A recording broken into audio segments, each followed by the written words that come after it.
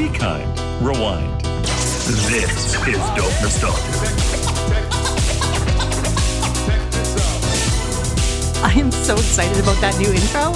Oh my goodness, like I'm stoked hard on that intro. I want to thank the people who helped make that happen and all the people who've been doing some voice work for me for the show, doing like some of the commercials and the social media drops. And yeah, first of all, I want to thank both Scott Parsons and Mike Brezzo. Mike did the production on that. He mastered it for me, and Scott was the voice. I want to thank him. I want to thank Jason Hilderman for doing my analog commercials. I want to thank Colin Krieger for doing my social media drops, and James P. White as well for the intro to This Is Fucking Stupid. So I'm just like, I'm so excited about all the great work they've done to help out the podcast. And I can barely talk myself right now, so I'm glad they're doing it for me. I'm so excited to bring you this episode today, featuring a band that I was super stoked on as a teenager. I'd say I discovered them in the mid-90s. They were in Metal Edge magazine all the time. They were on David Letterman. Donnie V and the Boys are truly what it means to be a power pop band.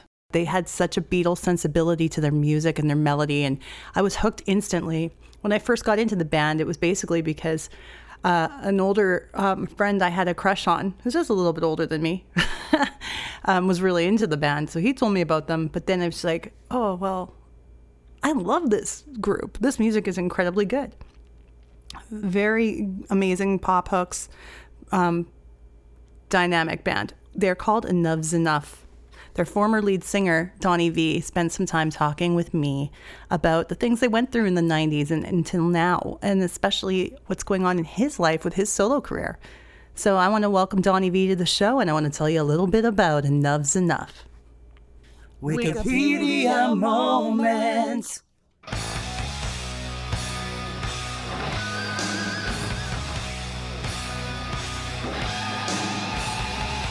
Enough's Enough is an American rock band from Blue Island, Illinois, founded by singer Donnie V and bassist Chip Z'Nuff. It's a pronunciation respelling of the phrase enough's enough. The Chicago area band is best known for their charting singles Fly High Michelle and this one, New Thing. Enough's Enough has continually recorded and toured throughout their career of more than 30 years, releasing 14 studio albums and 22 CDs to date. Their songs have been recorded by several other musicians, including Paul Gilbert, The Wild Hearts, and Nelson. The group has appeared on MTV, Howard Stern, and David Letterman. In addition to their independent label releases, their music has been released on the major labels Atco Records and Arista Records. Enough's Enough formed in 1984 as Enough is Enough. Well, different spelling. The band grew a live following and recorded their first demo songs, some of which would be officially released later in their career. The band's first single, Fingers on It, received some minor recognition when it was featured in the 1986 cult movie Henry, Portrait of a Serial Killer. Band members during this period were also included drummer B.W. Boski and guitarist Gino Martino and Alex Kane, the latter of which moved on to lead guitars for Life, Sex, and Death, and eventually formed the band Anti-Products. By 1989, Enough's Enough had revised their band name, spelling, and released their first major label offering, a self-titled debut album on Atco Records.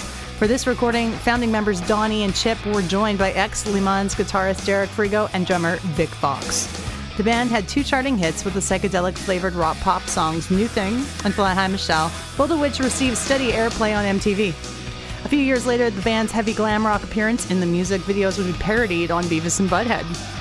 Frontman Donnie V has expressed disappointment that the label marketed the group as a glam metal act during this period instead of a power pop group, which he considered to be a better descriptor of their sound, and suggested that the group would have retained their popularity had they been promoted as such. For their follow-up album, 1991's Strength, the band consciously toned down their glam image. Strength was released on Atco Records to strong reviews, including Rolling Stone magazine calling the group the hot band of the year. There were promotional videos for the singles Mother's Eyes and Baby Loves You, as well as an appearance on Late Show with David Letterman. However, this follow-up album did not sell as nearly well as the first. So then the band files for bankruptcy, leaves Atco Records, but soon was picked up by Clive Davis and Arista Records label for 1993's album Animals with Human Intelligence, which we talk about a lot in this interview because this is the album I discovered the band on and I absolutely enjoy it to this day. Some lineup changes have happened over the years. The band released a lot more great music, and they're still doing their thing, but without Donnie. Donnie's working on his solo career now, and he's here to tell us all about his new music and his experiences. Donnie's got an amazing YouTube channel. You can search him on and see all the cool videos he's been putting out and the new material. He's very active on social media. And you can go to DonnieVie.com, spelled DonnieVie.com. What a guy. Absolutely loves talking with him. Welcome Donnie V to the show. Absolutely. It's an honor to be talking with you today. Of course, the king of power pop. Welcome, Donnie. This podcast is about the 90s primarily, but I really want to focus on what you're doing now as well. Okay. So I know that I went through a massive fandom with you guys when Animals with Human Intelligence came out. That was the album I discovered you on. And then I explored the back catalog. So tell me the story of that album and the writing and production of Animals with Human Intelligence. Animals was, let me think. Some of that, well, that was, we had just left Echo Atlantic. We had to get off that label after Strength record, and found out that there was nothing we could do, that we were going to kind of be stuck on a shelf no matter how great a record that we put out, because of the way the labels and everything was going and what was coming in and what was going out. We kind of got shipped out with the 80s stuff, even though our record came out in November of 89, you know, so we caught it by a month. And so when we left Echo Atlantic, we were shopping for a new label, new major label, and there was two main labels in the running. One was Geffen, with John Cologner, who reinvented Aerosmith and stuff like that, and he wanted to reinvent us and break it all down from scratch to scratch, you know, which would have been the move to make. But his pitch was basically, it'll be a year before we'll even have an album, and you know, probably done. And we had all these songs already, and we had considered ourselves ready as far as song-wise. But, you know, the way he operates, very professional. He'd give you the best, you know, which would have been, like I said, would have been the move to make. And then there's Clive Davis over at Arista, who basically signed the band for the song Innocence, and which is a ballad. And that's all he cared about. And he asked me, could I write him another power ballad for the record? And I went home and wrote Right By Your Side like that night, and demoed it out, sent that back to him. He was like, oh my God, it's great. And so when we went, we were getting ready to do the record, and Clive had hired a producer for all he had for just two songs, Right By Your Side, Innocence. Said, you can produce the rest of the record yourselves. It's whatever you got, you know, I trust you, whatever material, this and that, all sounds great. And so that was the first indication that all he cared about was, he didn't care about the band. He had no rock market, no rock network or anything like that, no radio for rock and roll. It was all Whitney Houston and shit like that. And so that was the first indication that he probably wanted me to, you know, go solo.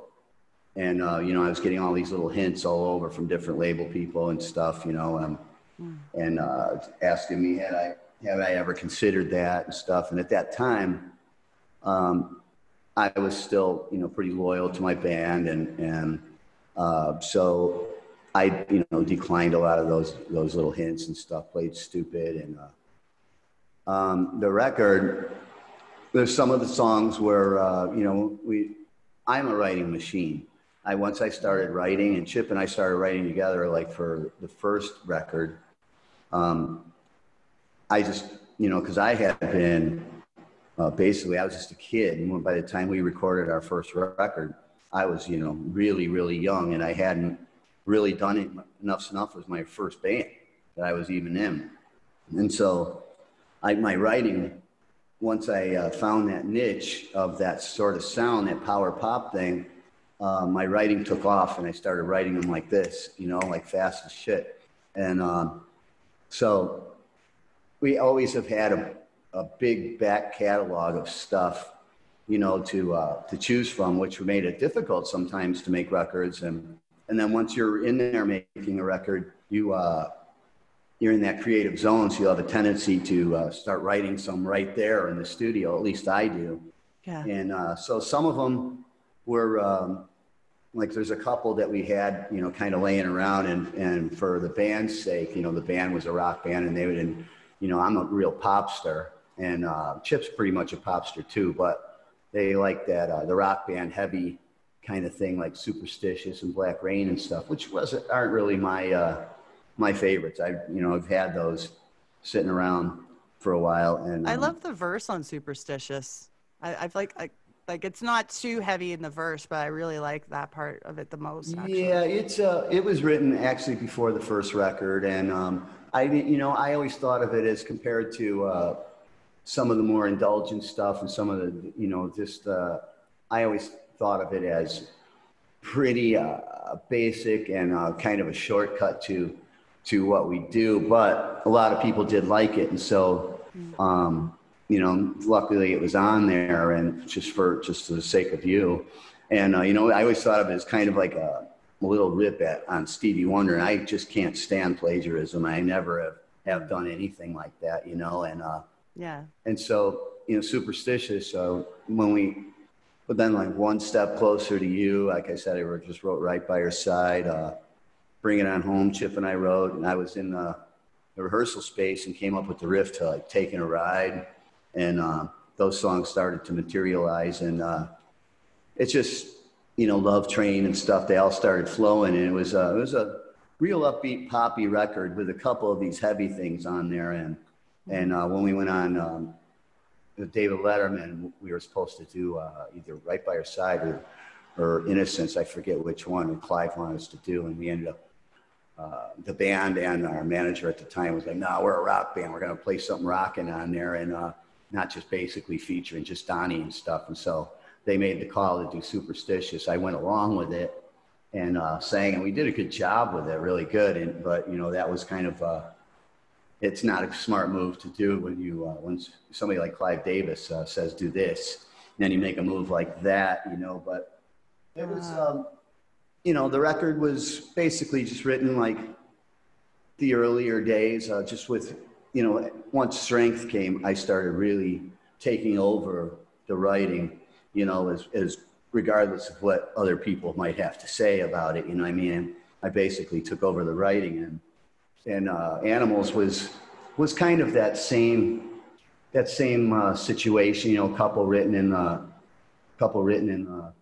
studio at the time, and just that energy. And you know, after the Animals record, things, I started, you know, writing almost most of this stuff all by myself, and then we get together and record it and stuff. But yeah, that was like the last real band effort. And right after Vicky Fox, who played drums on the first three records, right after we finished the record, he finished his drum tracks, he split and joined Vince Neil, which I guess was his plan all along.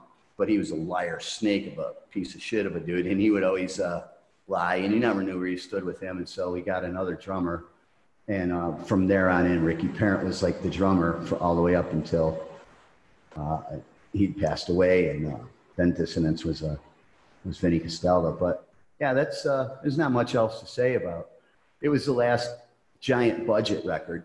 You know, we're looking at probably between that and the video and stuff, you know, $500,000, and you know, which is ridiculous nowadays, because I can make a record right here. Yeah. You know what I mean? And yeah, it just, you know, it's all boils down to the songs and the vocal, you know, the lead singer's voice, and which I guess I have a pretty unique sounding voice, and people Absolutely. Seem to like it. And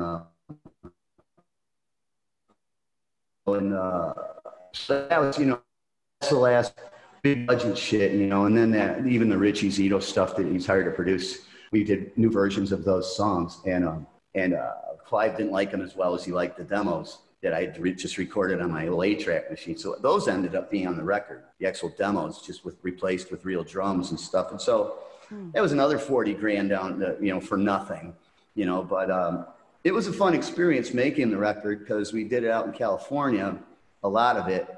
Well, at least the Zito sessions and stuff, which turned out to be these days, ended up getting produced there. And I wrote a couple there, and there was one or two songs that went on the Peach Fuzz record that went on Spare Time that I started tracking. And right across the street was Crazy Girls, the strip club.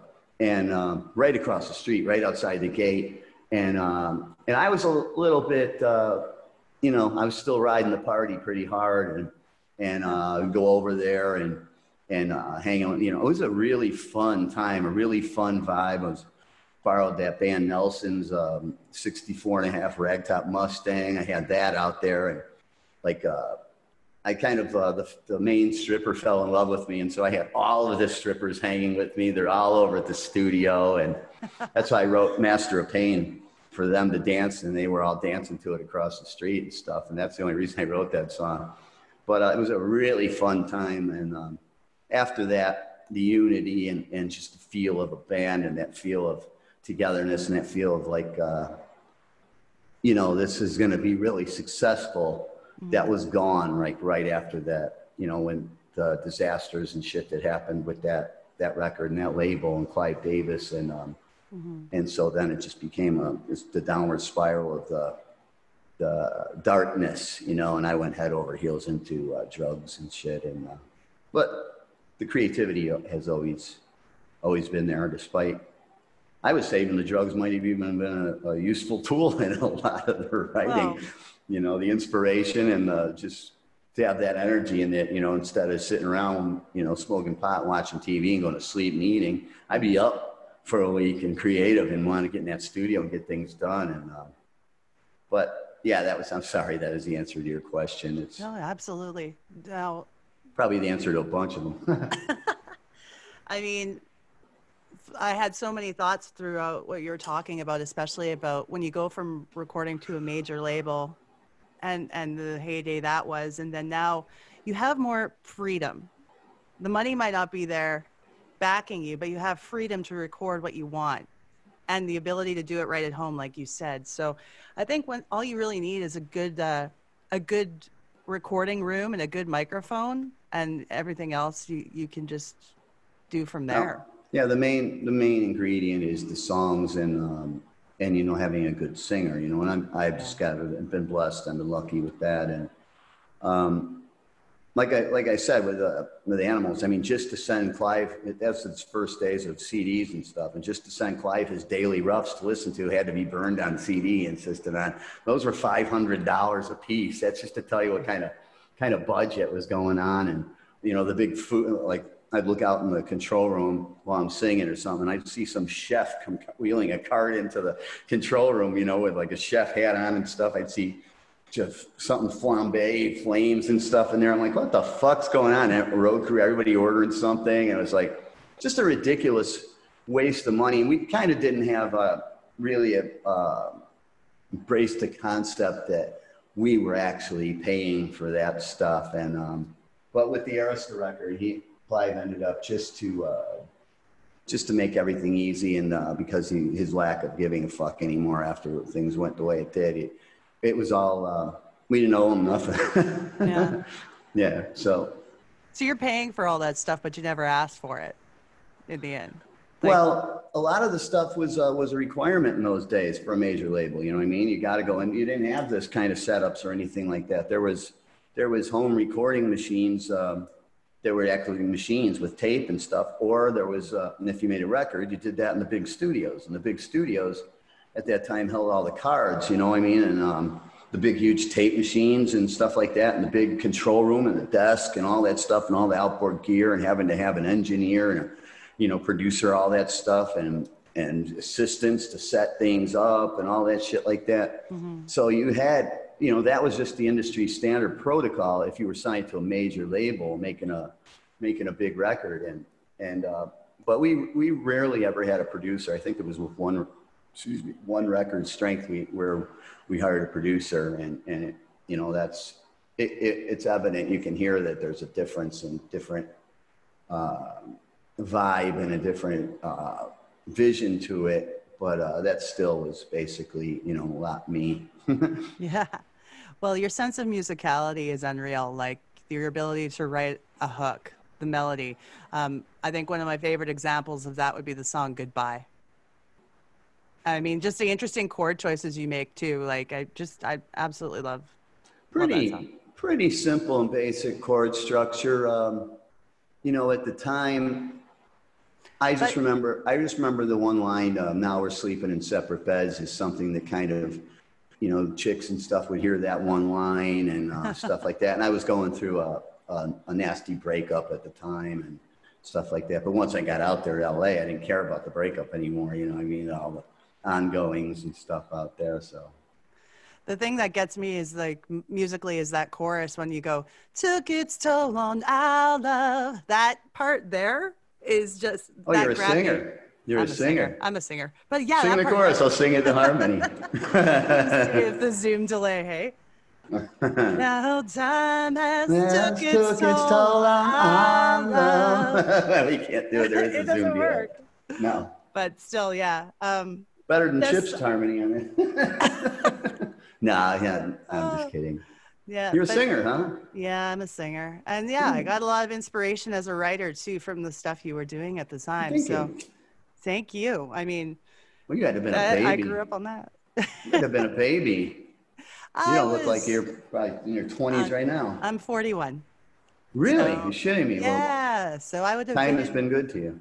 Thank you. I think I would have been 13, 14 at that time. But yeah, I mean, as a budding writer, what you were doing really meant a lot to me. So it's good to be able to express that with you. And pretty woman drive me out of my head. She said a lot of things she shouldn't have said, and I know the feelings for her in my heart are dead. 'Cause now we're sleeping in separate beds.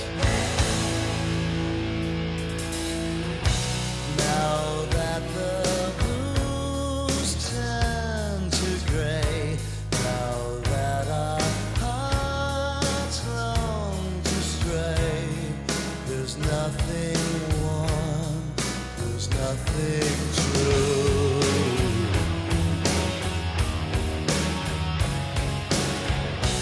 With every stage kiss goodnight, I guess it's better than suicide. Not touching me, not touching you. Now time has took its toll on our love, and there is no magic in it left. And the only words that I can think of are goodbye.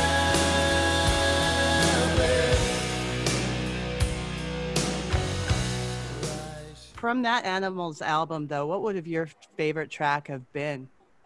Like, On I like the Animals? deep cuts. I like the deep cuts. I always want to know what On everyone's Animals, I don't know. I would have. There's a bunch that I really liked on it. Of course, Innocence, because that meant a lot to me. Because I wrote that. You know, I raised my little sisters when they were babies and stuff. And when I had to go off and be a rock star and everything, that I wasn't there for some crucial years and things like that. So I kind of wrote that for them. You know, as you're getting to be a woman now, you're going to be fucking and this and that, and it's like you know that song. So that meant something to me, and that one I really thought came together really cool. But like stuff like One Step Closer to You, or you know, and they write themselves very quickly. And then These Days I really liked, and that was a collaboration of Chip and mine. And That's like, I didn't like Rockin' World too much, but I liked Love Train. Mm-hmm. A lot of lyrics in Love Train. There's not even a break to take a break. I mean, that one you'd have to struggle with, you know. Well, the art of writing the hook kind of seems to be lost right now, I find, in music. You think? Yeah, putting it mildly. So, well, you know, the main thing is what I would consider to be a good song is if if you can sit there with a guitar or a piano or something and play the song and sing it. Nowadays, that's getting to be rare because they're not written that way. They're written by a team of people or something like that. The production, like they'll write a part and then maybe sing the chorus one time, and then in production and mixing and stuff, they'll fly it in and stuff, and everything's perfected and, you know, all tuned. The vocals are tuned and you know, there's just a lot of parts and you just basically couldn't pick up a guitar and just play and sing the song. Those days are, you know, drum sets are kind of extinct. Guitars are starting to be extinct, and it's all these weird sounds and loops and samples. And, you know, there'll be a hook, but the hooks they're different. It's not like the hooks of like the Beatles days or something like that. The hooks are some one line that's just repeated over and over and over and over again. And, it doesn't make the hook special. There's no climactic point. With the audience and the people yeah, well, right. It's like if you're fucking somebody that you just started jackrabbing, right? Or just, you know, just maybe like, what do they call it? Warm-up sex, you know, a little oral sex and this and that. That continues all the way to the end. There's no fucking, you know what I mean? There's no spinning around with the legs up in the air and this and that. It's just like, you know, finger banging and this and that all the way through. And it's just, there's no dynamics, you know? Yes, exactly. Dynamics are missing. I even miss modulation. Like I miss the key change. That doesn't happen anymore. I don't know if we did that. I think we did that on I Can Never Be Without You, but I think that might have been the only song that we ever did that with. You know, it's kind of a song has to really, like I let a song tell me what it wants to be.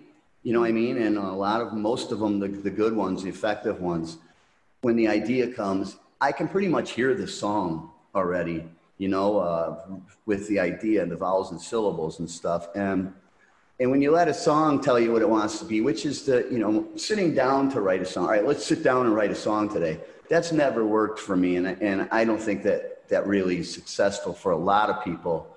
It's like I did a presentation for this country music songwriters thing like a week ago, and I'm reading the entries, and there's like 4 or 5 writers on every song. I'm like, how the fuck do you do that with 4 or 5 writers? I mean, I can't stand when there's one other guy getting involved. And like Beautiful Things was the very first record where I've actually got to take it out on the highway and open it up and see what I could actually do and paint my clear vision, because everything else, Enough's Enough days, there's other things that you had to cater to. You had to, there was no restrictions. And I did a couple other solo records, but still, I was still dealing with that. But I don't even know what we're talking about anymore. Yeah, no, basically it's like, basically we started with the hook and how it's kind of like, I don't really like the idea of 5 people writing a song either, because it just takes all the soul right out of it. Or if there was any soul in it to begin with. One person may have had a good idea, but all the heads in there, I think it's too much. It's a real good example of that there just aren't any. It's like in the older days, starting from the 50s and stuff like that, what would happen is the next generation will be influenced by the previous generation and take it from there and pick up from there. Mm-hmm. And but that stopped happening about mid 90s. Like all of the rock sounded exactly the same. I couldn't tell you one band from another, minus Nirvana, STP, things like that, where you got that recognizable singer, there's all of them. So you lost that. Then rap came in, which is a crime, because the Motown and the black and the soul and stuff was some of my favorite shit. That's a big influence in my writing. So that was gone. You know what I mean? You got guys like Kanye West that basically can't sing, can't play an instrument, and he's like outselling Paul McCartney in concerts and stuff like that. It just doesn't make any sense to me. But writing with that many guys, I know personally how many guys have been, in efforts to do that, have been ended up pretty bent out of shape by the end of writing the song, you know, Yeah. and you know, but guys just they'll still get their name on there and this and that, and you know, it just distracts for me. Distracts from the vision, and like I said, I let the song tell me what it wants to be, not this guy or that guy or this guy. You know what I mean? You obviously don't know what the fuck, you know what I mean? At least for something I'm going to sing and do. But yeah, I mean, that made too many cooks in the kitchen, you know, spoiling the. Yeah. Too many cooks in the kitchen. Yeah, that all stopped happening. You know what I mean? Now we've just kind of reached a lull, and it's just the pop market has turned into this one thing where they all sound the same and look the same. It's just a different face per song, and the rap stuff is, I mean, Jesus Christ, that's just so burnt out. You know, I mean, remember the first rap stuff, like like the one that everybody would know the words to, and it was rhythmic. The hip hop, the hibbit to the hip, that kind of thing. Yeah, like the first ones where it's rhythmic, and everybody would know the words, and it's like, then they get into, yeah, man, I'm going there to fuck the police. Now we're going to cook up some crack, and this, I got my money, and all, you know, killing people and hate speech, but nothing has changed. Nothing has evolved to now, you know, and anything that resembles classic rock and classic music doesn't stand a chance anymore. It's like it's the machine. It's the business music now instead of the music business.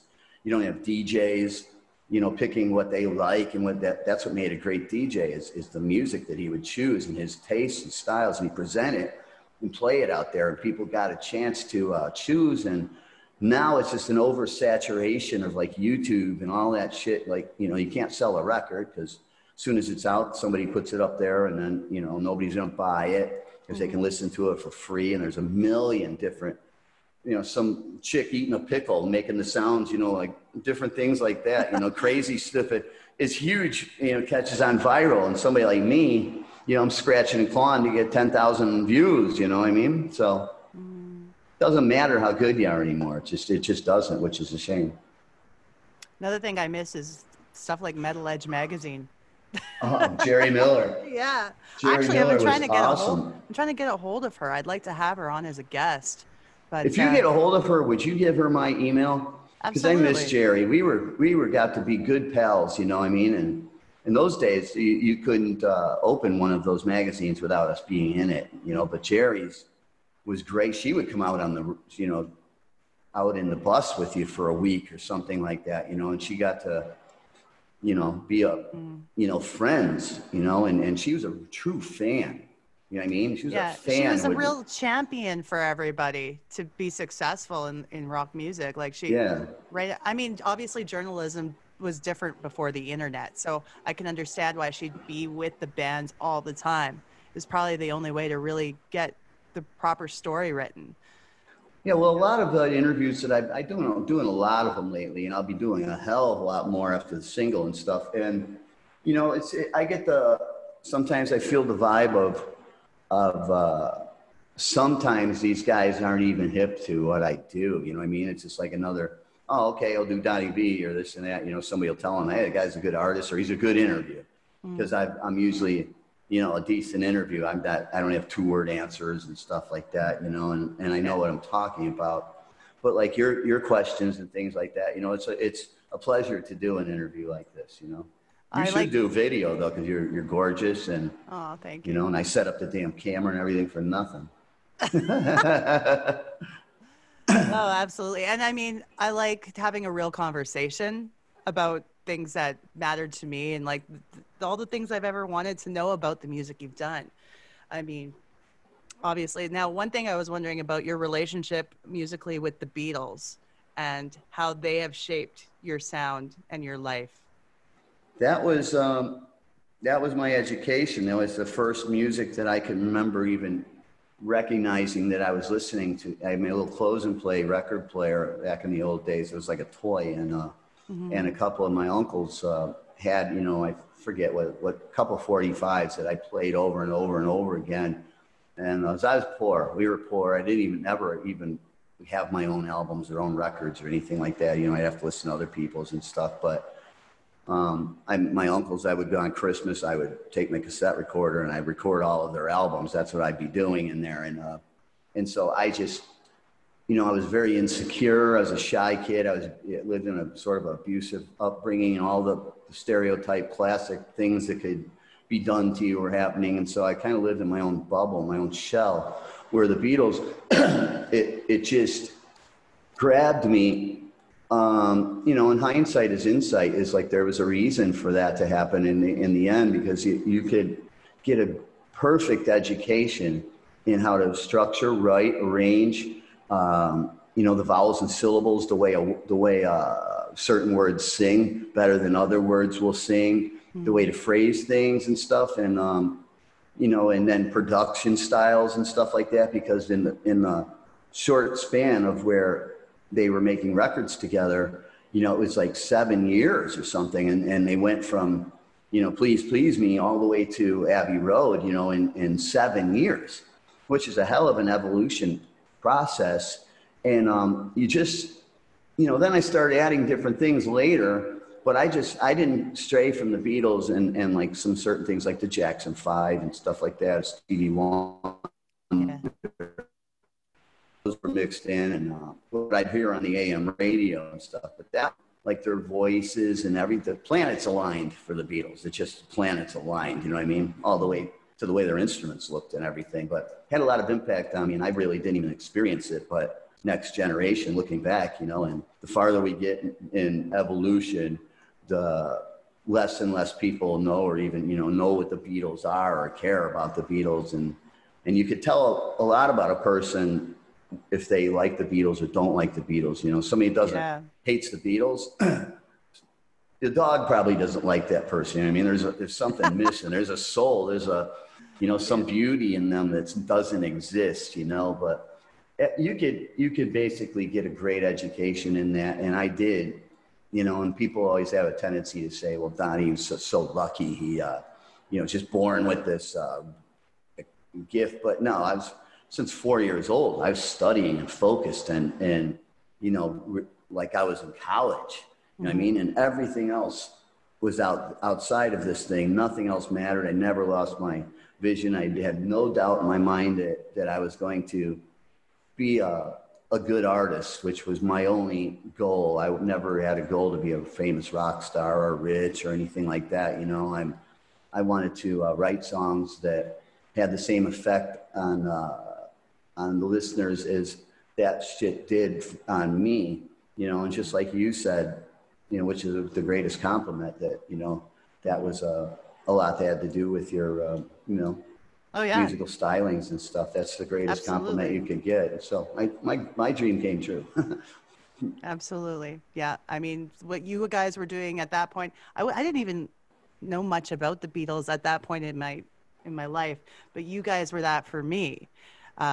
As well as other bands, but definitely you guys.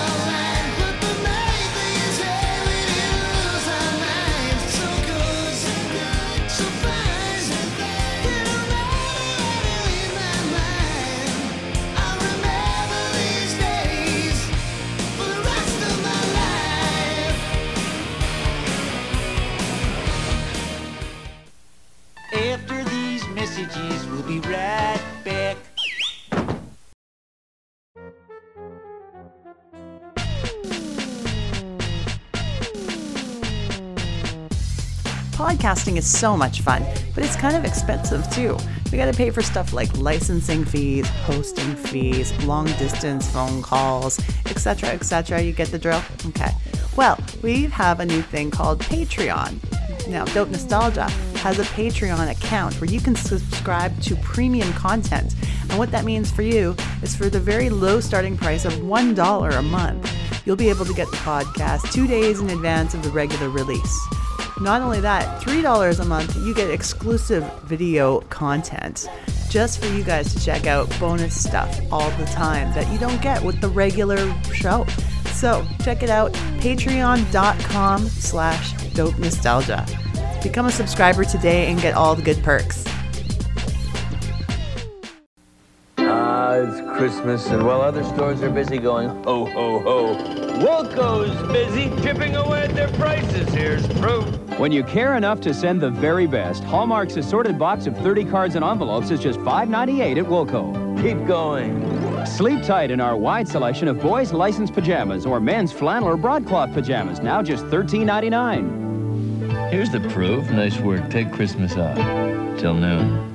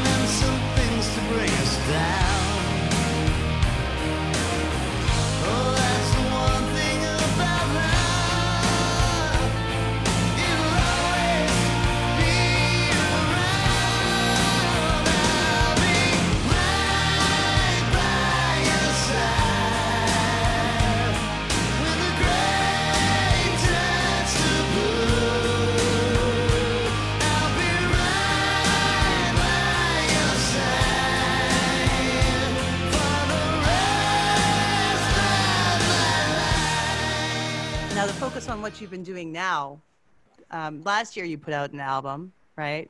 Yeah, Beautiful Things. It's like the best work I've ever done. And that's another thing a lot of artists, I mean, how many artists can say, now I've done over 20 records, right? With and without the band. Mm-hmm. And I had a policy with myself that my next record has to be, as good or better than my last record, and continue to evolve and not repeat myself with anything, no plagiarism, and to continue to grow, and because I have to love it or I won't release it. And still to this day, Beautiful Things is my best work yet, where I feel like I got everything perfect. There's no explanation that goes along with anything. There's no, I wish I'd have done this or I wished I'd have done that. Everything I consider perfect. And now I luckily I had another wave of writing right after I almost died in the hospital. And I was going to ask you, what happened with your health scare there? My pancreas finally melted. Oh, geez. You know, for all the years of abuse to my body and stuff like that, you know, and then just the pancreas went. Wasn't very familiar with even the, you know, pancreas. What does that do? Is that like this and that? And so it melted on me, and I was in the hospital. Had the doctor, you know, have that talk with me, get your affairs in order and this and that. You're probably not going to make it through this. And I knew that I would, you know, there was no doubt in my mind. I never doubted for a second that I'd live through it. But this huge creative wave came over me when I got out of there after a month. Like a month in there, I lost 35 pounds, and I'm not fat to begin with. And when I got out, 2 days after I hit the ground running, 2 days after I was out of the hospital, I was shooting parts of the video for this Instant Karma that I ended up tracking, John Lennon's song.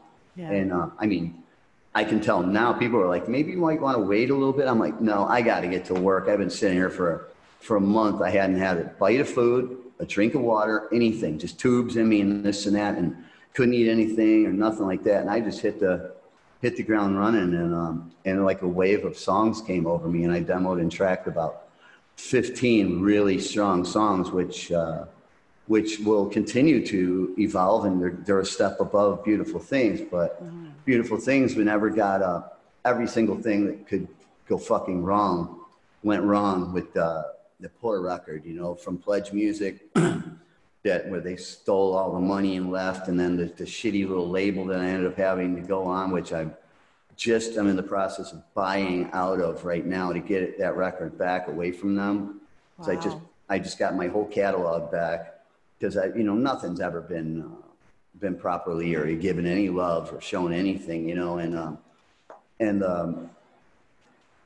well, what was I saying? But, you know, with the pandemic and everything, we're just getting ready to go out and tour with it, you know, and I got all those other records. So we're talking about a 3-hour show, you know, and I'm not going to tour per se, like get in a van or this and that and go out every night. And you got Tuesday or Monday through Thursday playing in these dumps for less than $1,000 a night just to pay for gas or because you're already out there and shit. And, you know, I don't feel that I deserve to have to do that anymore. And I got enough of, you know, I'm doing kind of making events and stuff. And there was quite a few starting to get lined up.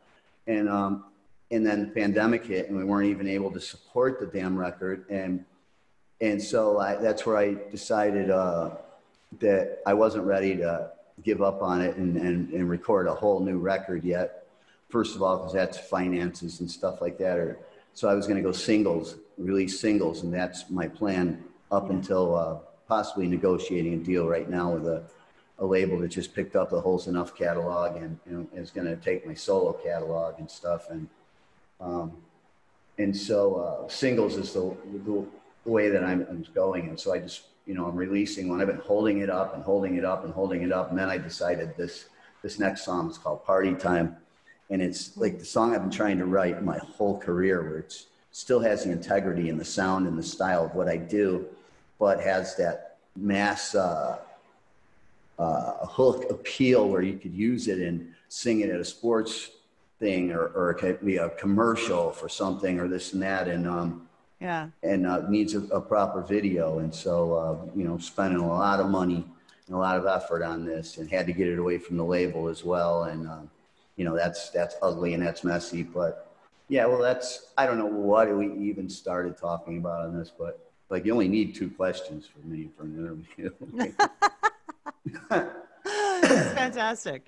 But once that single is out, I want to be able to share it with all of our listeners as well. Probably have you back at that time if you're free. But always free for Pretty Girl. What's been happening now with Enough's Enough? Because I saw and I listened to they put out an album and you did a song with them again.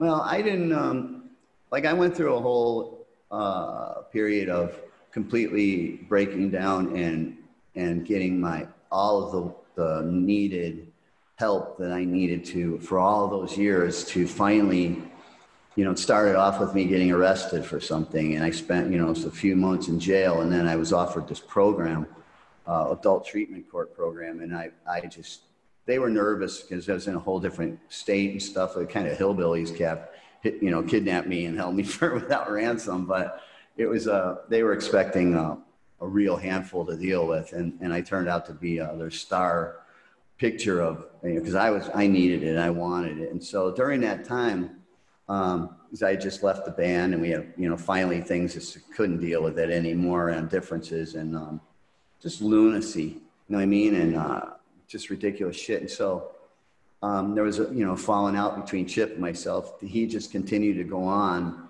you know, again for the second time with a different singer and these other guys. So he's out there playing.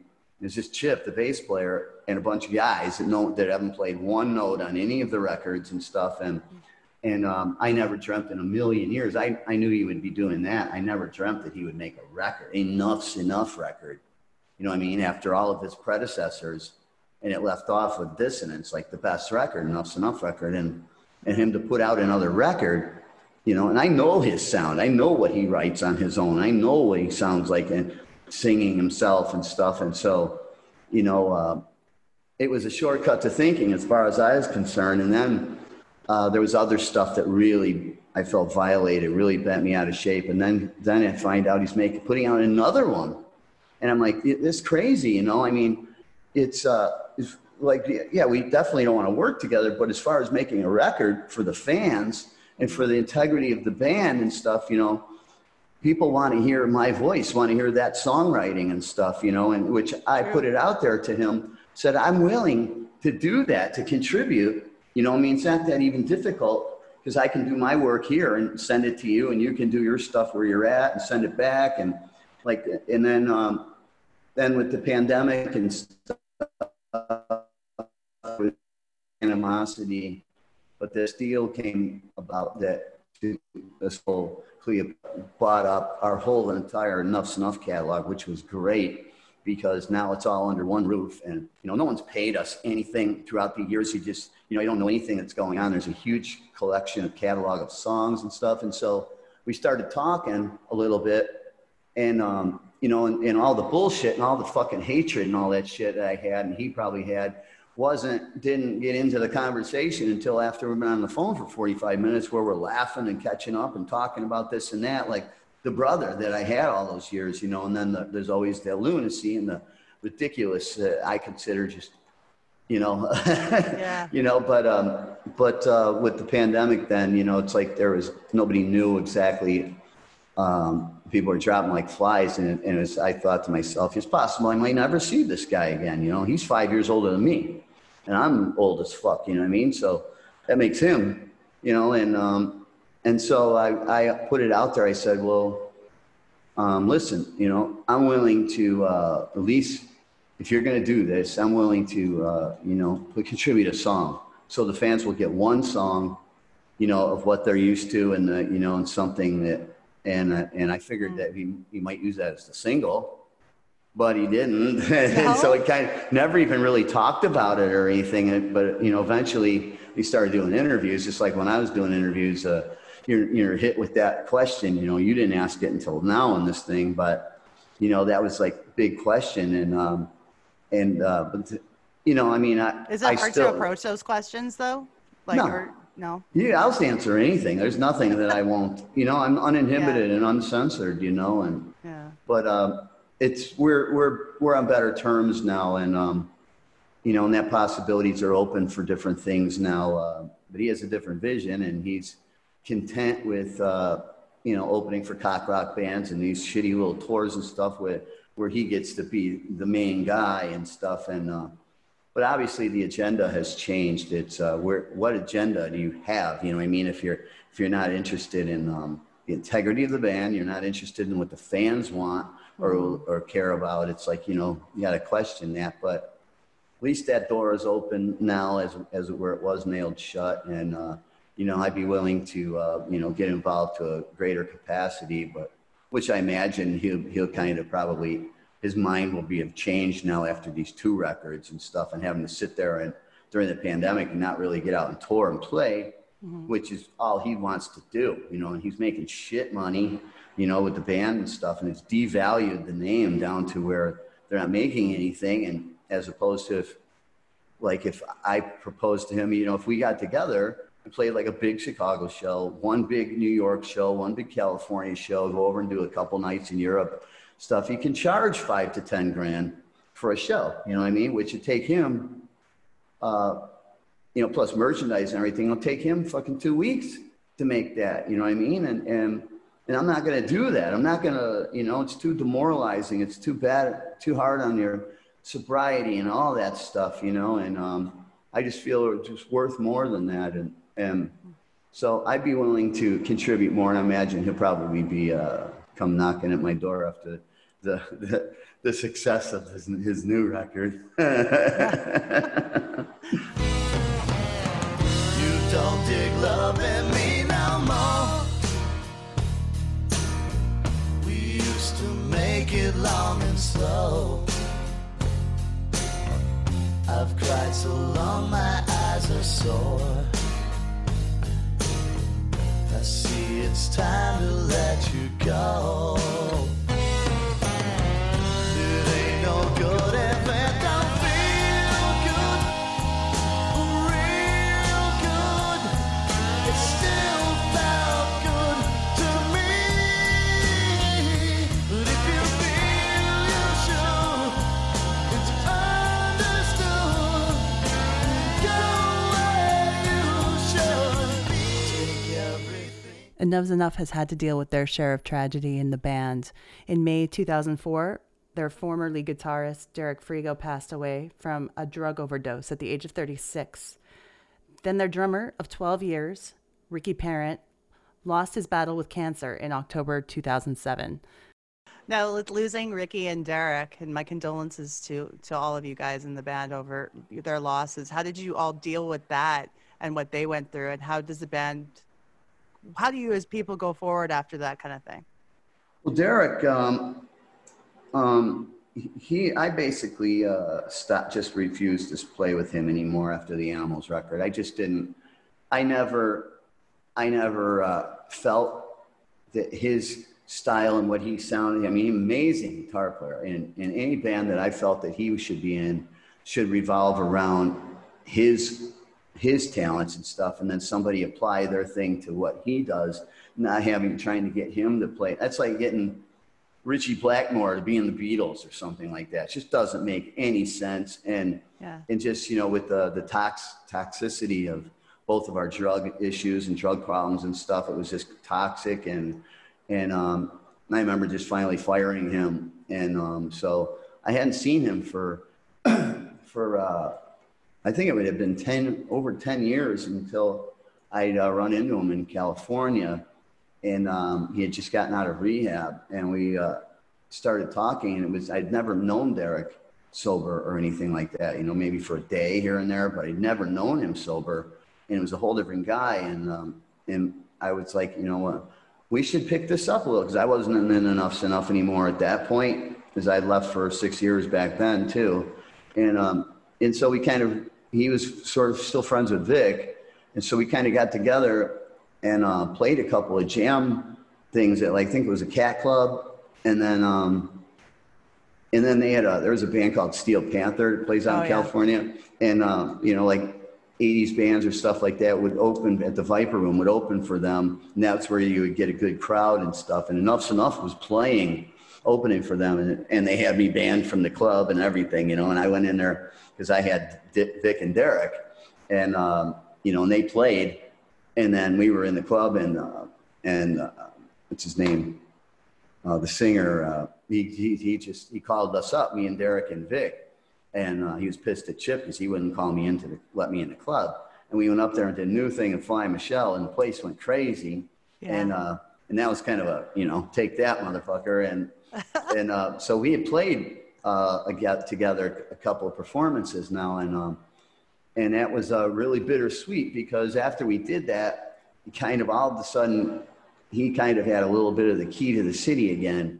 And the next time I'd seen him, I invited him over to let's do some writing. Let's try to record a tune or something. And he came over, and I could tell that everything was different again. I could see that look, and I knew that vibe. And I was like, I can't.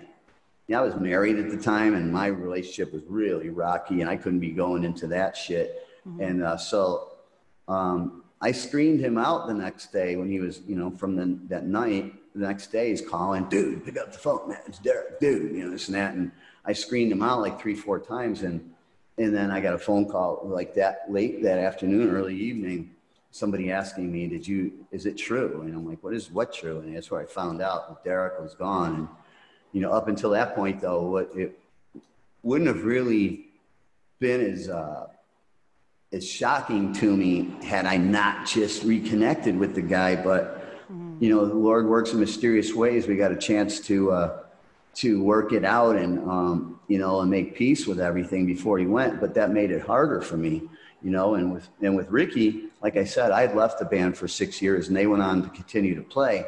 So I always considered Ricky to be the drummer for Enough's Enough, because he was on the majority of the records. He's the one who was out scratching and clawing with us and stuff. Yeah.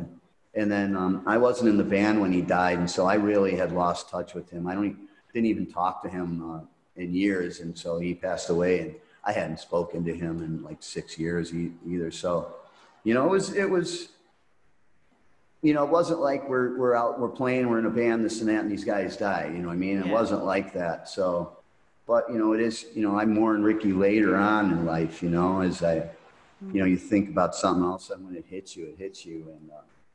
You know what I mean? But he's in good shape where he's at now, and he was struggling, and now I know his energy is around. And yeah.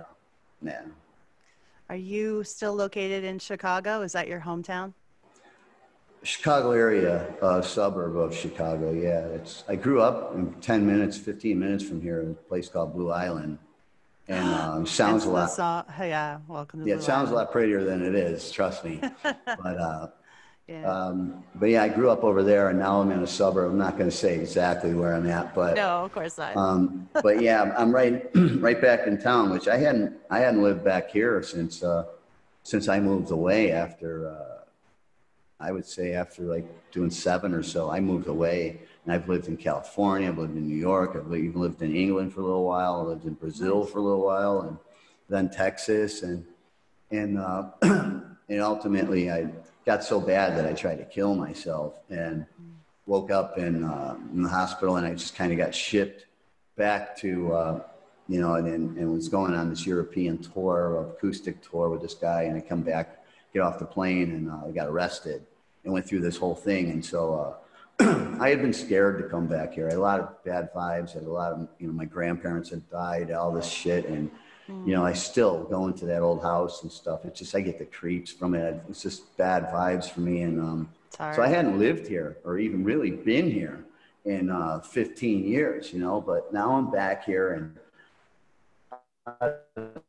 happy I've ever been in my life now. Right now, I'm in really good shape, physically, mentally. I'm old, but I'm happy. I'm in my beautiful studio and stuff. My killer room, great. Nice house, and got everything I could possibly need. And so, So I'm happy to see you doing well. And I was going to say, Chicago.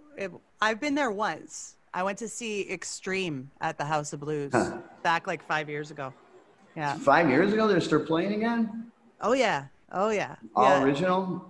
They've been trying to they're recording an album now. It should be done soon, but they were doing Porno Graffiti for its 25th anniversary in its entirety. So I flew from Canada down to see them and checked out Chicago for a couple days and got to have my first deep dish pizza. And yeah. Well, that's thin crust is actually what we're most famous. I mean, you can't find bad pizza in the Chicago area, even the suburbs and stuff. You go anywhere else in the world, pizza sucks. You know what I mean? It's all Pizza Hut to me, and Extreme was almost, I think that was like the first or second national act that we'd ever played with, opened for. And that's before we even had a record deal or anything. We played with them. Nuno and Gary and stuff. Yeah, they were a great band. They even wrote and recorded a couple of songs that was right down my alley that I really, Well, they're very melodic as well. They have they're like funky and heavy, but they're melodic too. And that's the appeal for me. I actually like Nuno's voice better than I like Gary's, you know what I mean? They sound good together. Oh yeah. They got that nice blend in their harmony. They had More Than Words back when we were playing with them, that they never recorded it. They considered that I don't know, didn't gel with what they were doing, but I remember them at Soundcheck playing More Than Words, just Nuno and Gary, and I was like, that's a fucking great, that's a smash, but they didn't record that till another couple of records, I do believe. But that's cool. I'm glad that they're playing together again. Where would you recommend a person coming to visit Chicago to check out? Where would you recommend? Well, there's no rock clubs, so you can forget about that. Right now. I don't even know what's open anymore. Let's pretend COVID doesn't exist. Let's live in a dream world for a second. I would spend time down in the Loop, like on Lakeshore Drive, the lake and Navy Pier and things like that. That's where, if you're in Chicago, that's where to go. You know what I mean? And the sports, the stadiums and stuff. But right down there, it's on Lakeshore Drive and by the Oak Street Beach and stuff like that. It's just amazing and beautiful. So that's what I would recommend going, or maybe a couple blues clubs. I went to Kingston Mines when I was there. Oh, yeah. Yeah, it was amazing. Derek and I would be the only white guys in there. We'd go out there, we'd out coke hunting on the streets at night and shit. We'd stumble into there, be the only white cats in there. We'd end up getting up and jamming too, and you got to be pretty good to get up there and rock with those cats. Kingston Mines, man, I haven't been there in so long. I wonder if it's still the same vibe in there, just stinky and smelly and dark. And I remember it was unbelievably awesome because Well, we were already been pre-drinking all night by the time we got there, and a friend told me, you got to check out Kingston Mines. So get in the cab, head there. The owner's outside having a smoke with me. Oh, you're from Canada. You're from Edmonton. He starts talking about hockey, and he knows hockey like I've never heard an American know anything about hockey the way this man did. And I was just, well, Chicago Blackhawks is a big deal, right? You call it hockey. You say, you know what you're talking about. I know. One sport that I never really got into was hockey, you know what I mean? Fair enough. Yeah, Kingston Mines, it's kind of like the Rainbow or CBGBs or something like that, you know, for the blues and stuff. So, you know, really famous and a lot of roots. Like I said, haven't been in there in 25 years, you know, so I don't know what the vibe is in there. I imagine it's modernized a bit, but it was pretty seedy when we go in there and it was just smelled like catfish. I was impressed it was open till 4 a.m. That was another reason why Derek and I would end up there, you know? Yeah. Because, you know, everything else would close, and then not going to go home. Yeah. You know, we like to hang out, and we ended up that became one of our regular hangouts too, you know? But that's cool. I'm glad you went there. Yeah. No, it was a good experience. Now, you seem to be really in touch with your fans through social media. I mean, your YouTube channel is really cool. I like all the videos that you're constantly creating for everybody. Is there any new tech that you refuse to use? Is there any new what? Any tech that you don't like to use at all that's like newer tech? Because you seem to be pretty on top of the new stuff. I'm really not on top of the new stuff. I still don't really know what I'm doing. I just get lucky. I know this one app, you know, I learned on GarageBand, and then I moved to Logic, which is GarageBand on steroids, which you can actually use in a studio and stuff. But I get lucky with it, you know. I mean, I really don't. I'm a singer-songwriter and stuff. I'm learning to get a little bit better, but yeah, I mean, I have no use for, you know, any more modern, unless they have some applications or programs that will mix for you, where you just record your tracks and it'll mix it together, which I got a couple things like that. Yeah, there's nothing, drum machines and all that stuff and loops and samples and all that shit. I have no use for any of that. And nor would I even know how to go about using it. So I mean, all the modern technology, it's gone to the point of where now it's completely taking, you know, stealing everything from arts, you know, the arts and stuff like that, you know. I mean, you know, an artist doesn't have to draw anymore. You know what I mean? It's all done on the computer. Some people don't even have to be talented anymore. No, you don't, and they're not. It's like, honestly.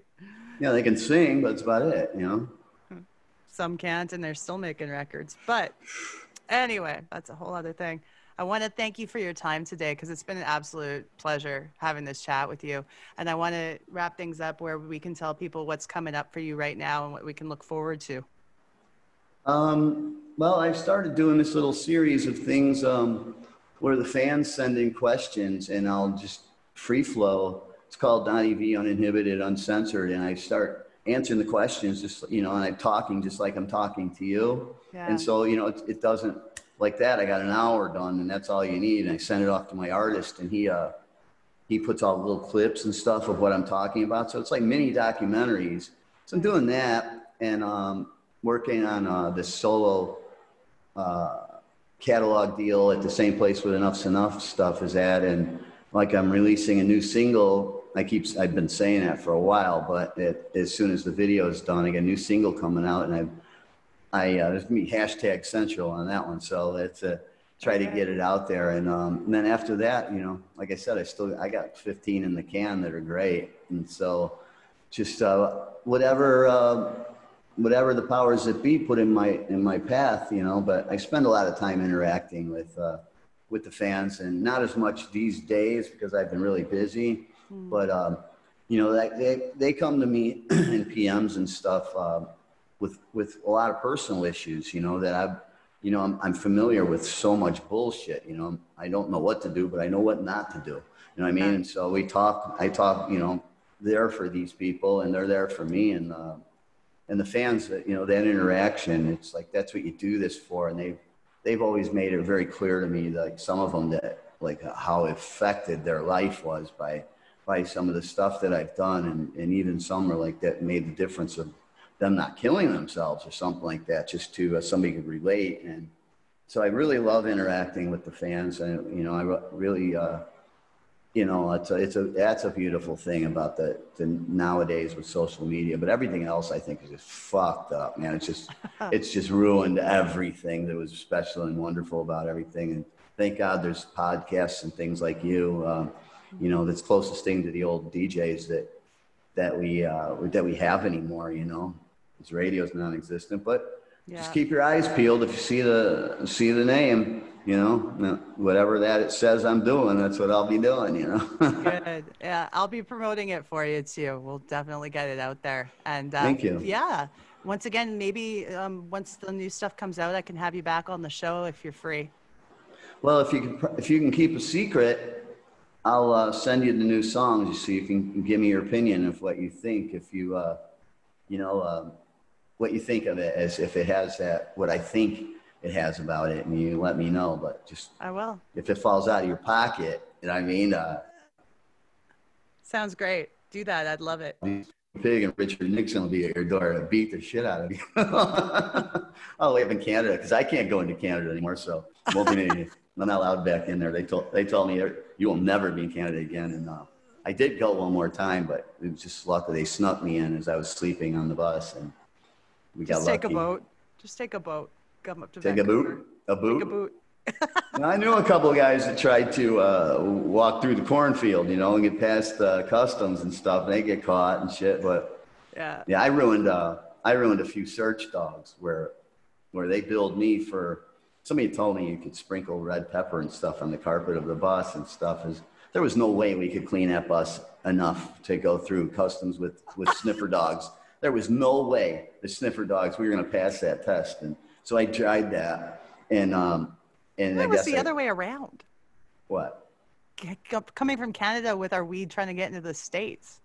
Well, that's because you're from there coming in this way. And I don't know why anybody would want to come here from there. It's beautiful up there, but we didn't have a huge market up there anyway. And a couple of shows that we did do up there at that time, some goofy things went wrong, and we were so loud in one club it blasted the windows out and shit. And but with the dogs, the sniffer dogs, they billed me for 2 dogs. Every penny that it went into from training those dogs to every bite of food they ate their whole lives, and they were ruined forever. Their noses will never work again, and I didn't know that. And I didn't even get to keep the dogs. You know, it was like something ridiculous, like $30,000 for 2 dogs, and they still let me in. And then on the way out, because they used to sell those paracetamol with codeine in them in Canada. And on the way out, I didn't know what the limit was. I had 20 cases under the bus, you know, these giant, and that was it. They said, you will never be in Canada again. You're lucky that you're not in a Canadian prison, so I was lucky, you know. But I'll never be. It won't be me to come to your door and beat the shit out of you. But I hope you like this song. I'll let you know. All right. Well, once again, thank you so much. Thank you. I appreciate your everything you had to say, and I appreciate the interview. It was an enjoyable interview. You kind of knew what you were talking about, and you asked me some cool questions that aren't just asked every time. And you know, I went and had to take a shower and everything. I didn't hear it till it was just audio until like when you were talking to me. I was like, oh, I didn't even have to shower or anything. You know, I didn't have to hook up the video or anything. Oh no, I'm glad you did, because like what we do is like for our Patreon subscribers, they can watch the bonus video, so they can watch the whole thing. Well, you can use it. As long as you're cool with it. Yeah, right. And luckily, you know, didn't get crazy on here. You know, it's like you get on Zoom. I used to have some craziness where I'd start getting a hard on just knowing I'm going on a Skype interview. You know what I mean? All that fucking. That web chatting and stuff like that, you know, I had some crazy shit going on with that, you know, but give me a call. Yeah, you bet. Okay, yeah, next time it'll be crazy interview. All right, sweetie. Thank you very much, and thanks for thinking of me, and I hope, you know, success for you, and stick with it, man, and good luck with your recordings too. Thank you so much. All right. I'll keep in touch and see when you're ready to come back on again. All right. Thank you, sweetie. Okay. Thank you, Donnie. Bye. So I wrote this song. It's called All My Favorite Things. I think you can relate, and I think you'll dig it. Check it out. Well, I just found out, and I still don't know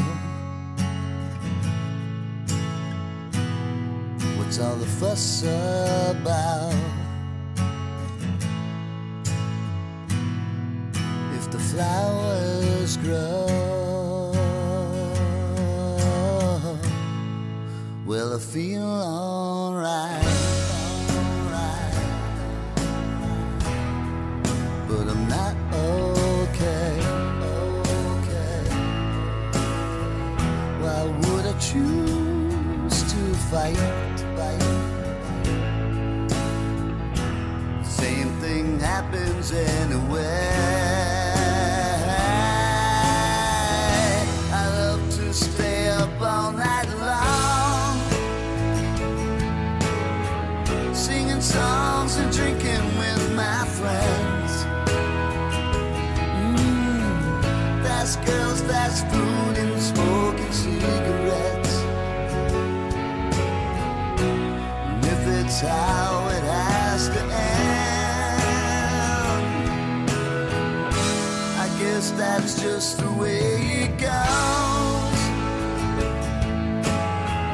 I won't let nothing clip my wings. I'd rather take my chances in the dark than lose all my favorite things.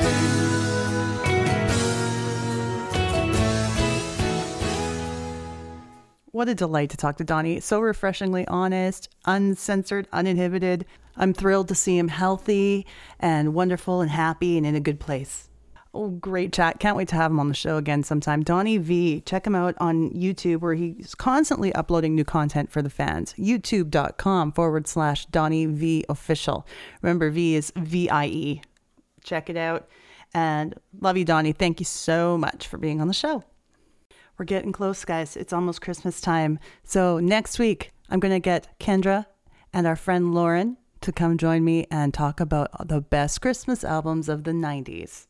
If you want to weigh in on the best Christmas albums of the 90s, make sure you hit us up on social media.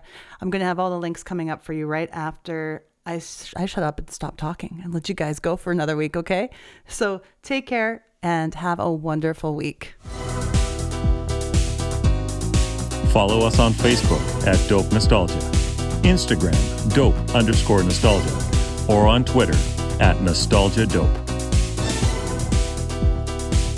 This podcast is licensed by SOCAN because we believe that artists should be paid for their work.